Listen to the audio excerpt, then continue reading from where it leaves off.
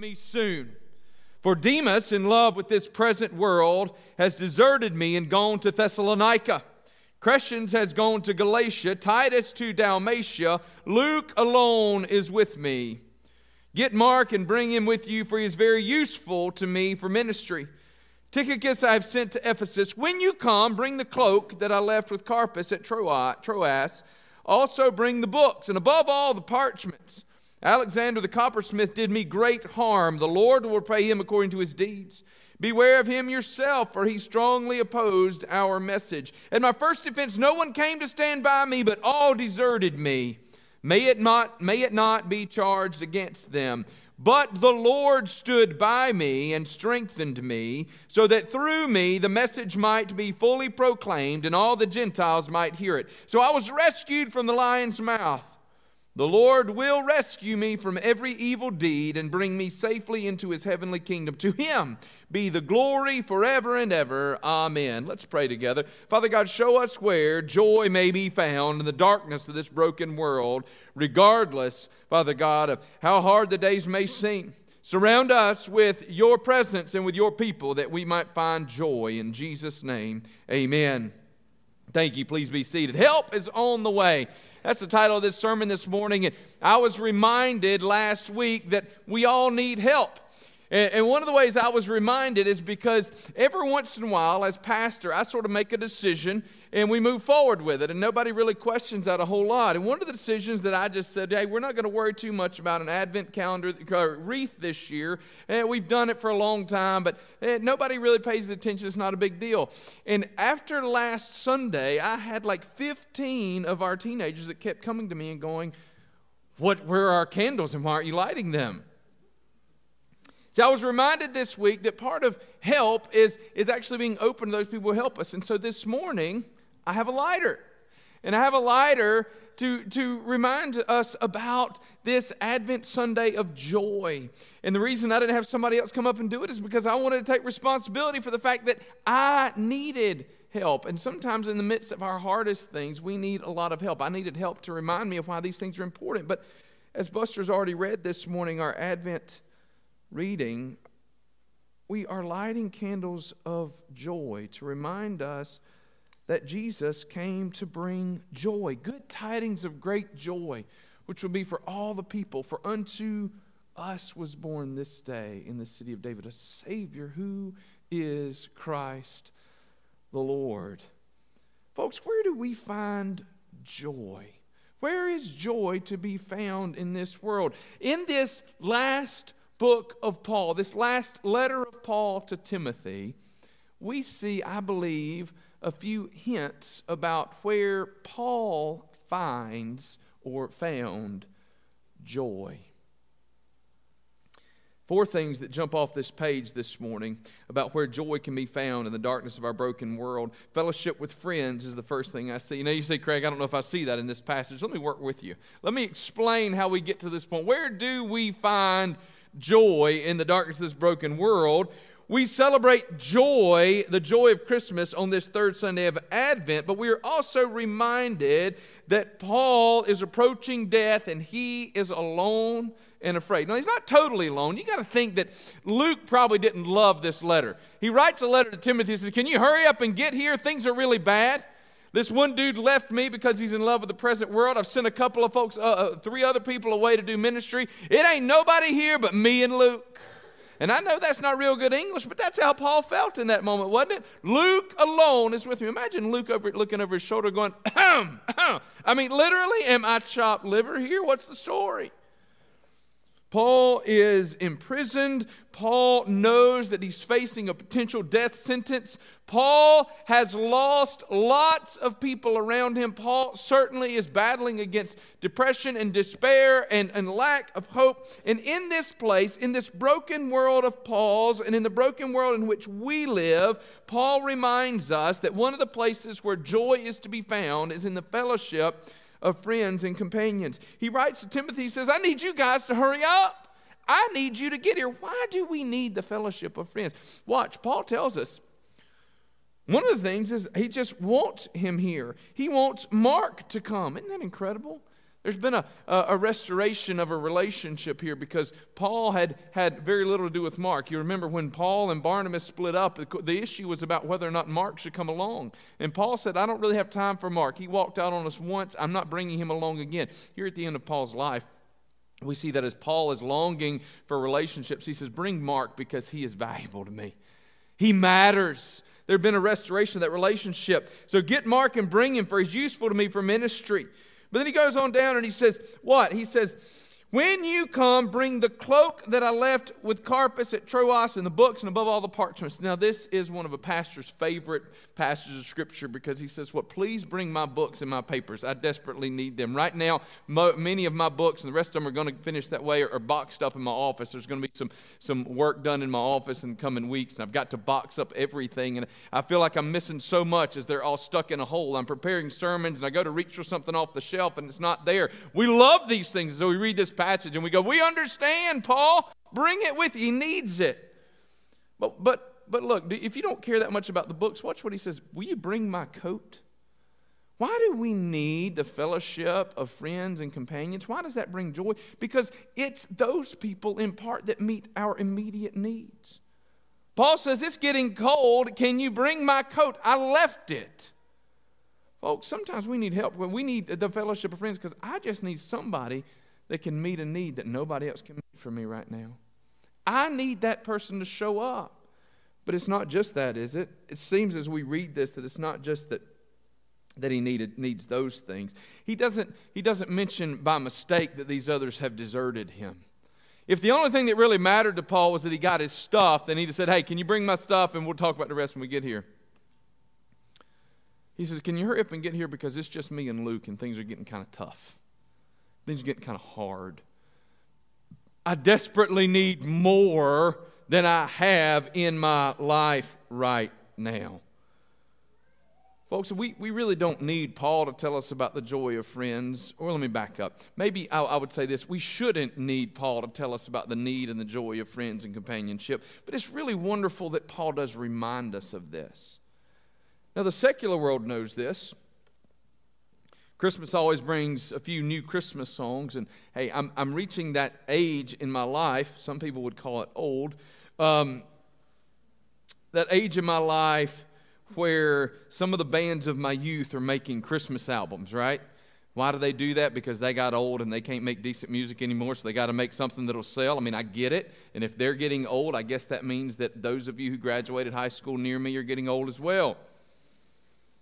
But the Goo Goo Dolls released a song this year called This Is Christmas. Here are a few of my favorite lines. Now, there's nothing Christian about these people, but here are a few of my favorite lines. Wish on the stars above for the ones that we love. This is Christmas. Drove 1,000 miles just to see you smile. This is Christmas. Watch this one. It's late in December. I need to remember you were there when I needed a friend. So fill up the car and we'll chase down the star that will lead us back home again. The secular world knows that we need friends. How much more the Christian world? Now, we often over-spiritualize this, don't we? Don't raise your hand, but I mean, come on. How many of you can, well, I've got Jesus and that's all I really need. You know what that is? That's just, that should be a truth, but it's actually a lie. It's actually a lie. If Jesus was all that we needed, then Jesus wouldn't have given us the church and given us to one another. If Jesus was everything that we needed, if Jesus knew that he could fill... Now, let me back up. I'm not saying Jesus can't fill up those holes in our life, but Jesus knew that we would need more to get through, that we would fail, that we would falter. And so Jesus looks at his disciples. He says, I've called you what? Friends, and so you should love one another. There's this need, this relationship that exists. In the early church, we see that they were together and unified. I taught about this on Wednesday night. And it was in that place of unity and togetherness and worship and communal nature that they prayed, and the Holy Spirit came and baptized them with His love and His power in the unity of the body of Christ. Folks, when Paul found himself at his worst place in his life, he said, Timothy, can you please hurry up and get here because I need you. And by the way, I don't even know if you're enough. Will you bring Mark along the way? And if you run into anybody else, can you just grab them and come on? Things are kind of tough.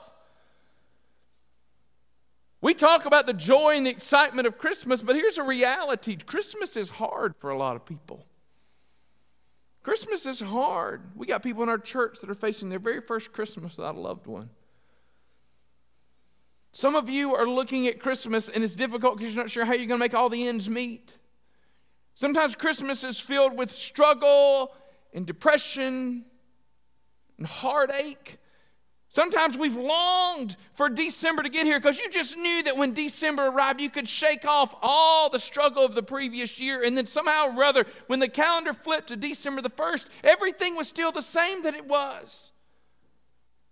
In July and August and September and October and November, and all the trouble chased you there. Instead of the light of Christmas chasing out the darkness, it seemed that the darkness came around and is strangling your joy. The world is broken, for goodness sakes. We see just this week, just this weekend, we've seen what? Tornadoes destroy communities in our country. Lives that were lost just that fast. They went to work and didn't come home. Church buildings that have been destroyed, homes that have been destroyed. Where's their joy in these hard days? Where do we find joy in the midst of darkness in our broken world? Folks, I want you to know that fellowship with friends is absolutely invaluable. I was listening to the radio the other day. I'm going to run off script here, so if this goes bad, just bear with me. But I was listening to the radio, and I don't even know what it was an advertisement for. Supposedly some like Good Life Guru podcast that you should listen to. And it's some lady, and I have no idea who she was. But she said, you know, I've come to realize that the things in my life that don't bring me joy, the relationships that aren't helping me move forward, they're just cut off from me. And I don't need people in my life. And if I have 3 people, I'll just be okay with that because I'm not going to deal with those people that don't help me to get where I want to be. Folks, let me tell you something. You need people that are going to come alongside you and be around you and support you. There's a good chance that 3 aren't going to be enough to get you through the hard days because it might be that you got to send one somewhere and send one somewhere else, and Luke's the only thing that's left, and he's just not real good for much of anything.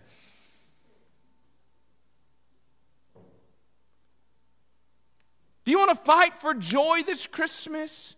Folks, I want you to know that for the Apostle Paul, he needed companionship and fellowship with friends. One of the reasons that we have emphasized and overemphasized and doubled down on emphasizing fellowship this holiday season is because we recognize that on the back end of lockdowns and shutdowns and social distancing and everything else, that people have lost the ability to interact. You want to see something depressing? Talk to teachers right now that can tell you about students that don't have any idea how to interact with one another. Speak with our law enforcement officials who can talk to you about people who have lost the ability to actually speak civilly with other people. We desperately need fellowship with other folks. Because watch.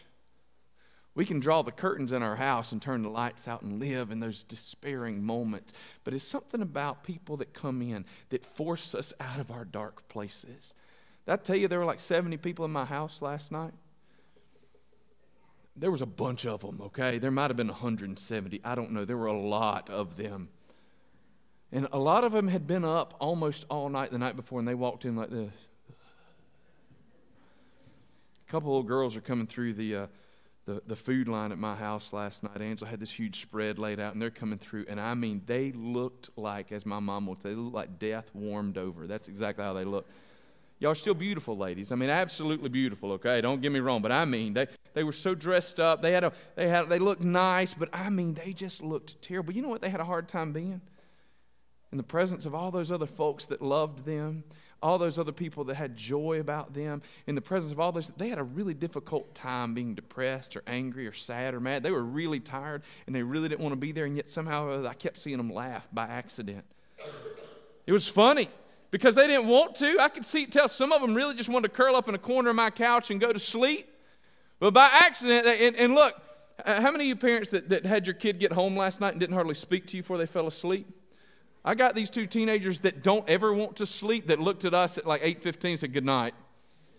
I said, "Yes, good night." Who am I kidding? I didn't say anything. I was asleep on the floor. But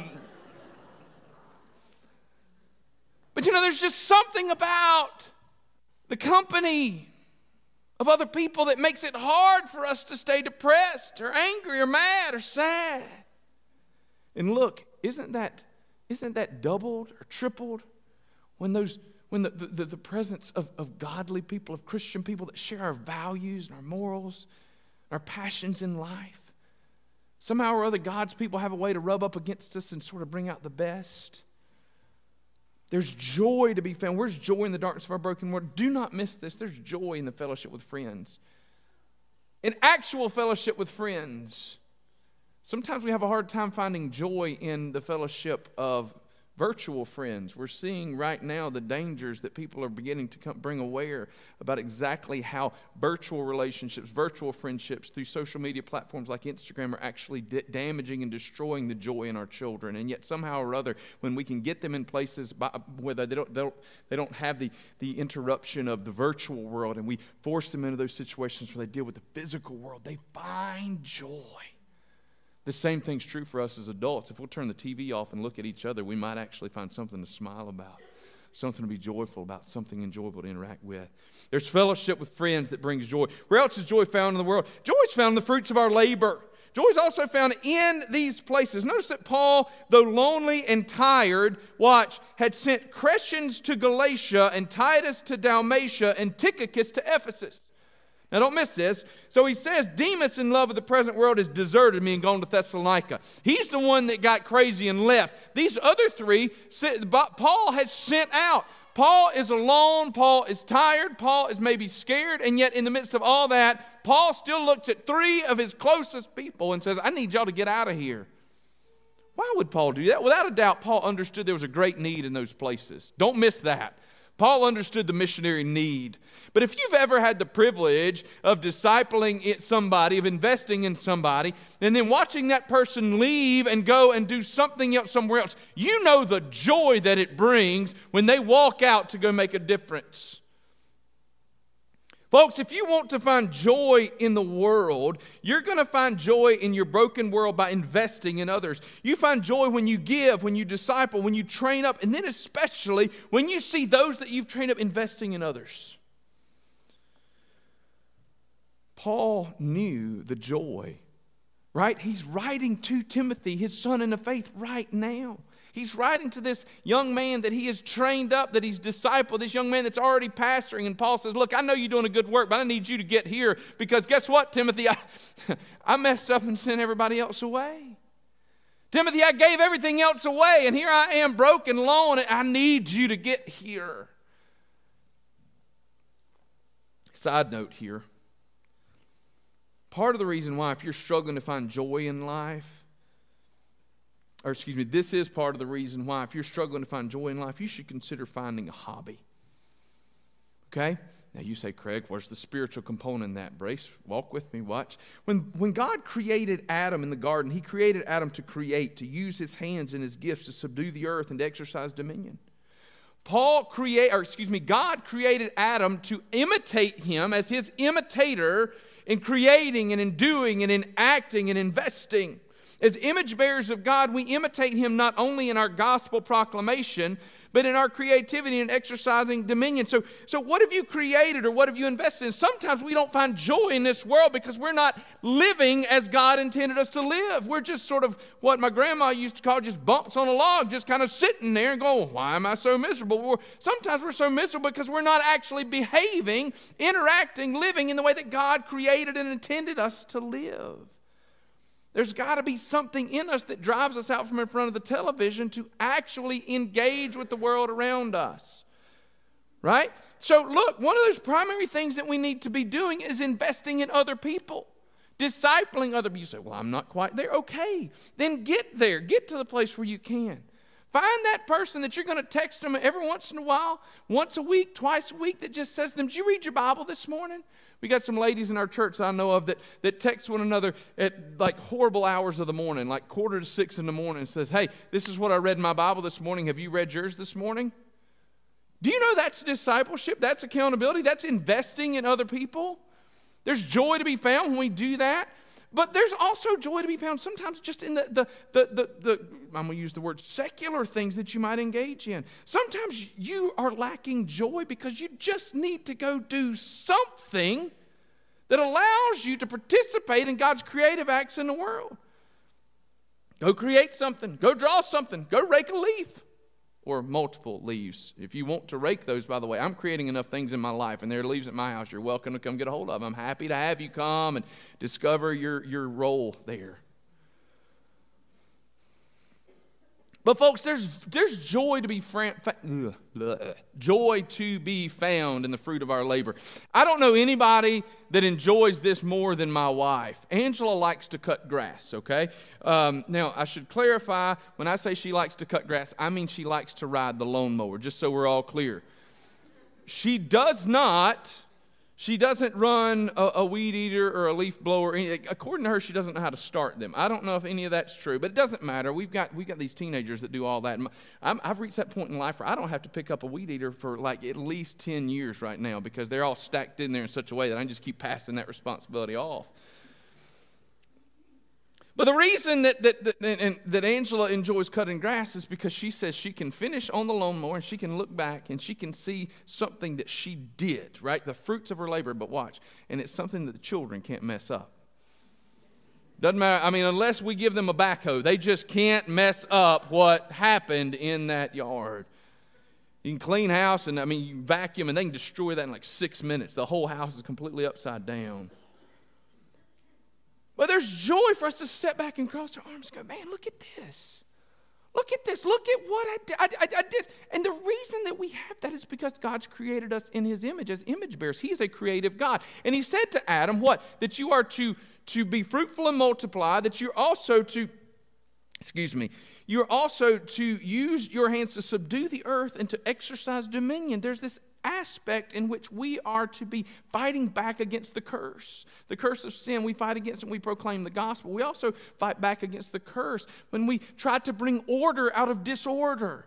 We are working diligently to do. Jesus said, I'm making all things new. And when we make these new things, we are actually living out, imitating God's creative purposes. That's why there's joy to be found in those things. It's not just because there's these secular reasons, because God created us to experience joy in imitating him in these areas.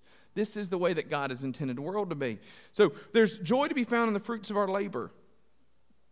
Side note number 2 in this, there's no greater joy to be found than to see somebody come to Jesus because you invested in them.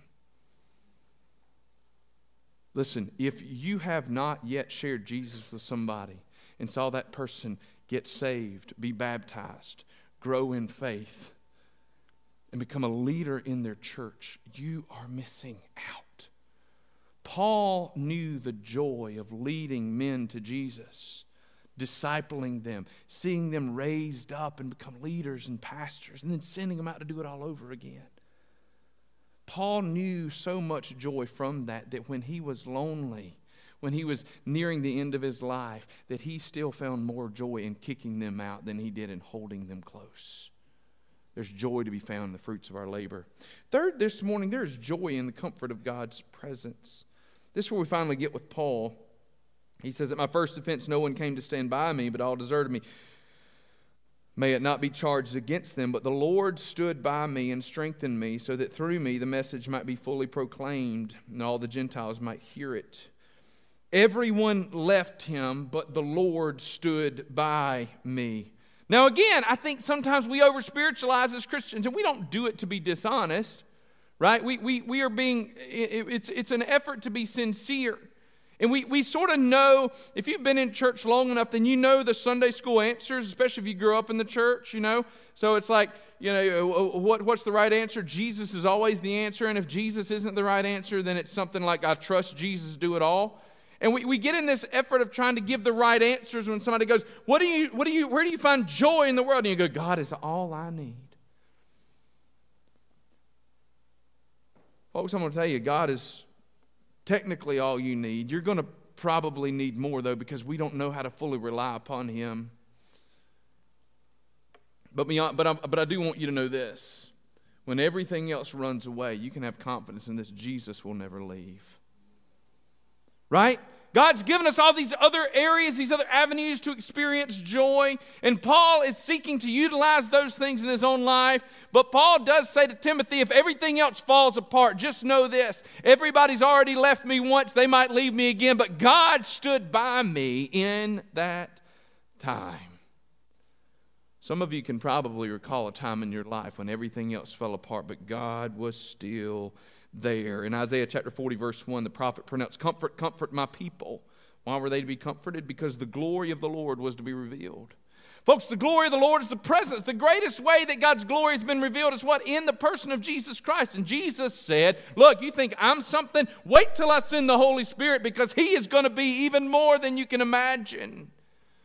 Jesus said, it's good that I go away, because if I don't go away, then He can't come. And if He can't come, you can't fulfill and accomplish all the things I have intended for you. The Holy Spirit is the presence of God with God's people. That is God's glory literally residing in us, among us, around us, through us. In the Garden of Gethsemane, when everyone else had left, Jesus found comfort with His Father. On trial for His offenses, when everyone else had left Him, Paul found comfort in God's presence. Where is joy found in the darkness of our broken world? I want you to know that Jesus will never leave you and never forsake you. And folks, He is present with us in His Holy Spirit, and He's present with us in His Word. One of the greatest comforts in all of my life was always in God's Word. When I was in college, I went to a rather liberal institution, and there I spent a lot of time having professors tell me how half of what I'd ever learned was wrong. And the great comfort I found in those times when nobody else was in there to agree with me was that God's Word said something. And that God's Word said something that I believed to be true. And though everyone else could be proved a liar, God's Word would stand the test of time. There, God's Word was the only thing I had, and it was that Word that was present with me. It was that Word that gave me joy in dark, hard places. I can remember raising my hand and saying, one of the professors just passed away, but saying, "Doctor, I don't understand. You're saying this, but my Bible says this. How do you explain that away?" Folks, there are days when all that we have is the presence of God, the Word of God, the hope of God. Can I tell you that when the darkness closes in, if everything else has run away, God will never leave you nor forsake you. In the book of John, chapter 10, Luke 10, when Jesus talks about, it is John 10, the thief comes only to kill and to steal and destroy, but I've come that you may have life. He goes on to say what? Those whom the Father has given me are mine. You guys hear me quote this over and over and over again. Those whom the Father has given me are mine, and no one can snatch them out of my hand. We belong to Jesus. He will never, ever leave us. Are the holidays hard for you? Is Christmas hard? Has life been hard? Does it seem like everybody else has walked away? Now, I want to tell you, I hope and I believe from the bottom of my heart that Malvern Hill won't walk away from you. The people here want to walk with you, but if it seems like everything else is gone, can I tell you this? Jesus has not moved. And the only time we ever see the Father running in all of Scripture is when He runs to the prodigal, because God cares about His hurting children, and He wants to be with you. Paul said, "But the Lord stood by me." What? Everybody else was gone, but God was there. Can I tell you that you can have that same testimony when things are hard in your life? Everything else fell apart, but God never left. So this morning we can find joy in the fellowship with friends, the fruits of our labor, the comfort of God's presence, and finally the anticipation of Christ's return. In 1 Corinthians chapter 15, verse 19, Paul writes, "If in Christ we have hope in this life only, we are of all people most to be pitied." One of the greatest lies that's ever been told in the name of Christ is that living for Jesus in this life is all the joy we need. Paul said, if in this life only we have hope, then we above all people are most to be pitied. Why? Because Paul says we're living for something more. There's something more that we're anticipating. We discipline our bodies. We discipline our minds. We deprive ourselves of many of the things that this world has to offer because we believe there's something else waiting for us. And Paul says, the Lord will rescue me from every evil deed and bring me safely into His heavenly kingdom. This is a future-looking Paul that says, look, Timothy, I need you to show up because I need you to be here with me. This is Paul saying, look, Timothy, I've sent them out because I found joy. This is Paul saying, God has been with me. But this is Paul finally saying, ultimately my joy is found in this. I know that this world is not all there is, and there's something laid out ahead of me, and that's what gives me hope to get through these hard days. Where's joy found in our broken world? Sometimes we find our greatest joy in the confidence that this world is not all there is, and there is something yet to come that brings hope. This was the hope found in slave spirituals. Swing low, sweet chariot, coming forth to carry me home. There was this longing, this desire that these people that lived in bondage would be rescued. This is why in oppressed cultures and in oppressed communities, they spend so much time in the book of Revelation and so much time singing songs about heaven. Why don't we sing about heaven that much? Because this world's pretty good for us. All right? Sometimes because we don't really appreciate what heaven's going to be, but I'm telling you, part of it's because this world ain't too bad. I got up this morning, I went into my closet and had to decide which shirt I was going to wear. You know, those are the kinds of things that we have in our lives.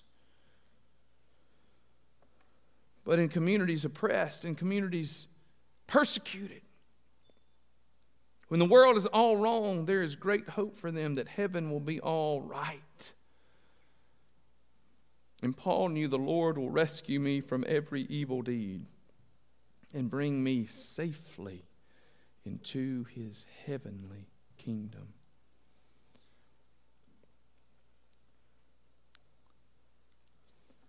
I titled this sermon, Help is on the Way. And so far, I haven't talked about anybody coming to bring help. So in conclusion, we're going to come to two places. Where's joy found in all of this darkness? Well, joy is found in all these places and perhaps more. Yeah, joy is found in fellowship with friends and the fruits of our labor and the comfort of God's presence and anticipation of Christ's return. But can I tell you, as a follower of Jesus, committed to the local church, for those of you that are struggling, that make those struggles known, can I promise you that help is on the way? That I look at all of this, and so much of it is all about what are you going to do, but help is on the way. God's people won't forget you. God has not forgotten you. Some of you really and truly, and you've been in my office, we've been there before, and you say, Pastor, I just don't even know if my prayers get through the ceiling. Life is hard.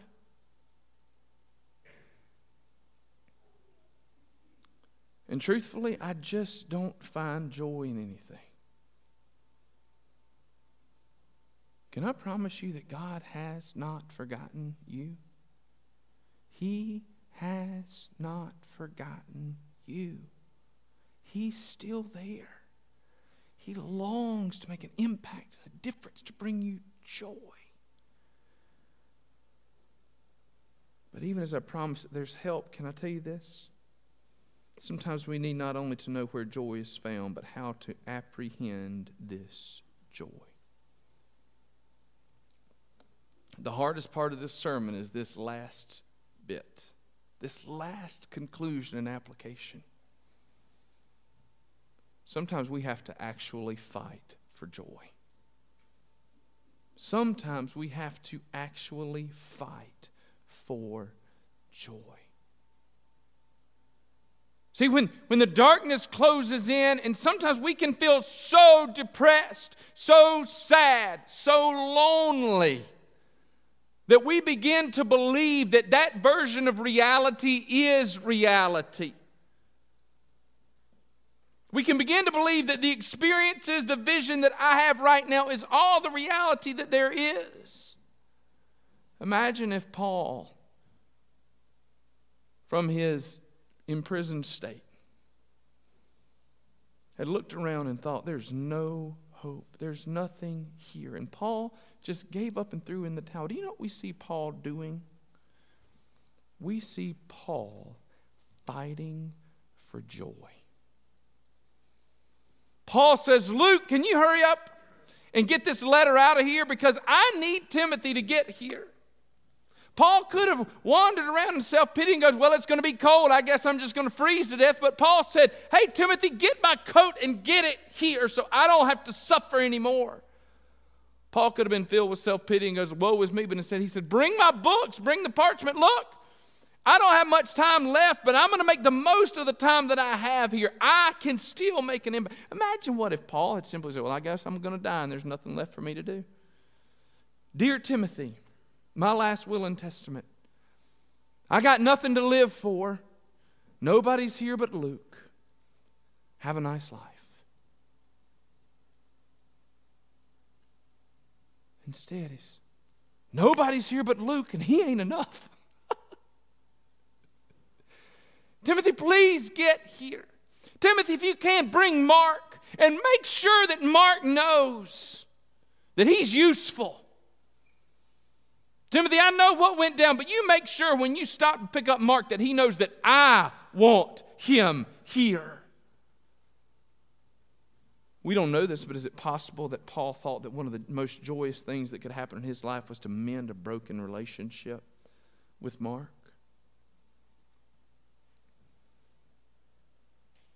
He says, it's uncomfortable, but I'm going to send these people out because as hard as these days are, I believe that there's joy to be found in the people of God going out and doing the things of God. So I sent them all away from me. So hurry up, Timothy. Timothy, listen, I want you to know that even though life was hard, that God hasn't left me. And Timothy, I want you to know that as dark as these days are, I still look forward to Christ's return, Christ calling me home, because I know that in the end there's more to be had. Folks, can I tell you that sometimes as the people of God, you're going to have to fight for joy. We can get lazy in our Christian life. We can. And somebody will call me tomorrow and say, Craig, you're downplaying depression, and I'm not. So don't hear me say that, okay? Please don't. Please don't.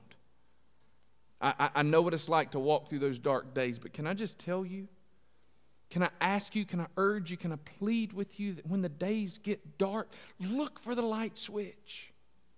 Look for the match, look for the candle, look for the light and the hope. I can't promise you're going to see it tomorrow, but here's what I can promise you. I can promise you that there's something out there that's worth living for.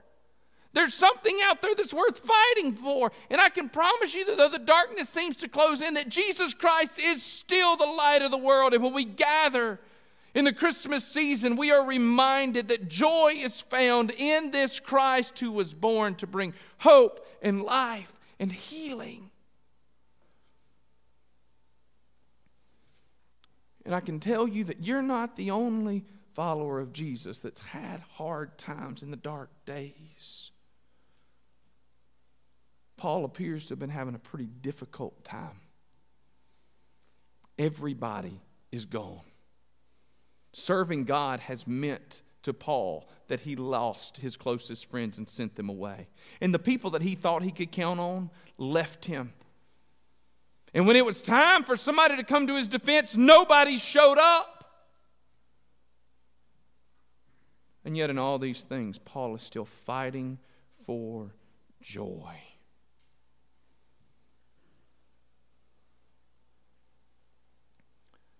That's the challenge this morning. If life is really hard for you, will you just not give up today? Will you just not give up? Would you fight? Would you reach out with me? Would you find a friend to walk with you? Would you trust in the presence of God to come around you? Would you seek to do something that makes a difference in the world and to see the joy found in the fruits of your labor? Invest in somebody else. And then finally this morning, if nothing else seems to work, would you look with joy to the day when Jesus takes you home? See, here's what you can know for certain if you belong to Jesus. If everything else is bad, you can know this. There's a day coming when all that is wrong will be made right. And all that is broken will be fixed. And all that is dark will be light. Every tear will be wiped away. And Christ will reign supreme. The darkness seeks to overcome, but Jesus, the light, has arrived. And He has come to bring joy. Help is on the way if you will reach out. Reach out. There's hope. Let's pray together. Father in heaven, I pray that you would move among us. Show us where we may find joy in this Christmas season. In Christ's name we pray. Amen. If you're here today, I want to invite you to come and lay your burdens down. Pray right here. I'd love to pray with you. Perhaps you're here today and you say, Pastor, I know this. I know that I don't know this Jesus that brings joy and hope, and I'd love for Him to grab me and never let me go. Whatever it is that Lord's at work in your life, as we stand, as we sing, I invite you to come this morning. Let's sing together. Stand with me.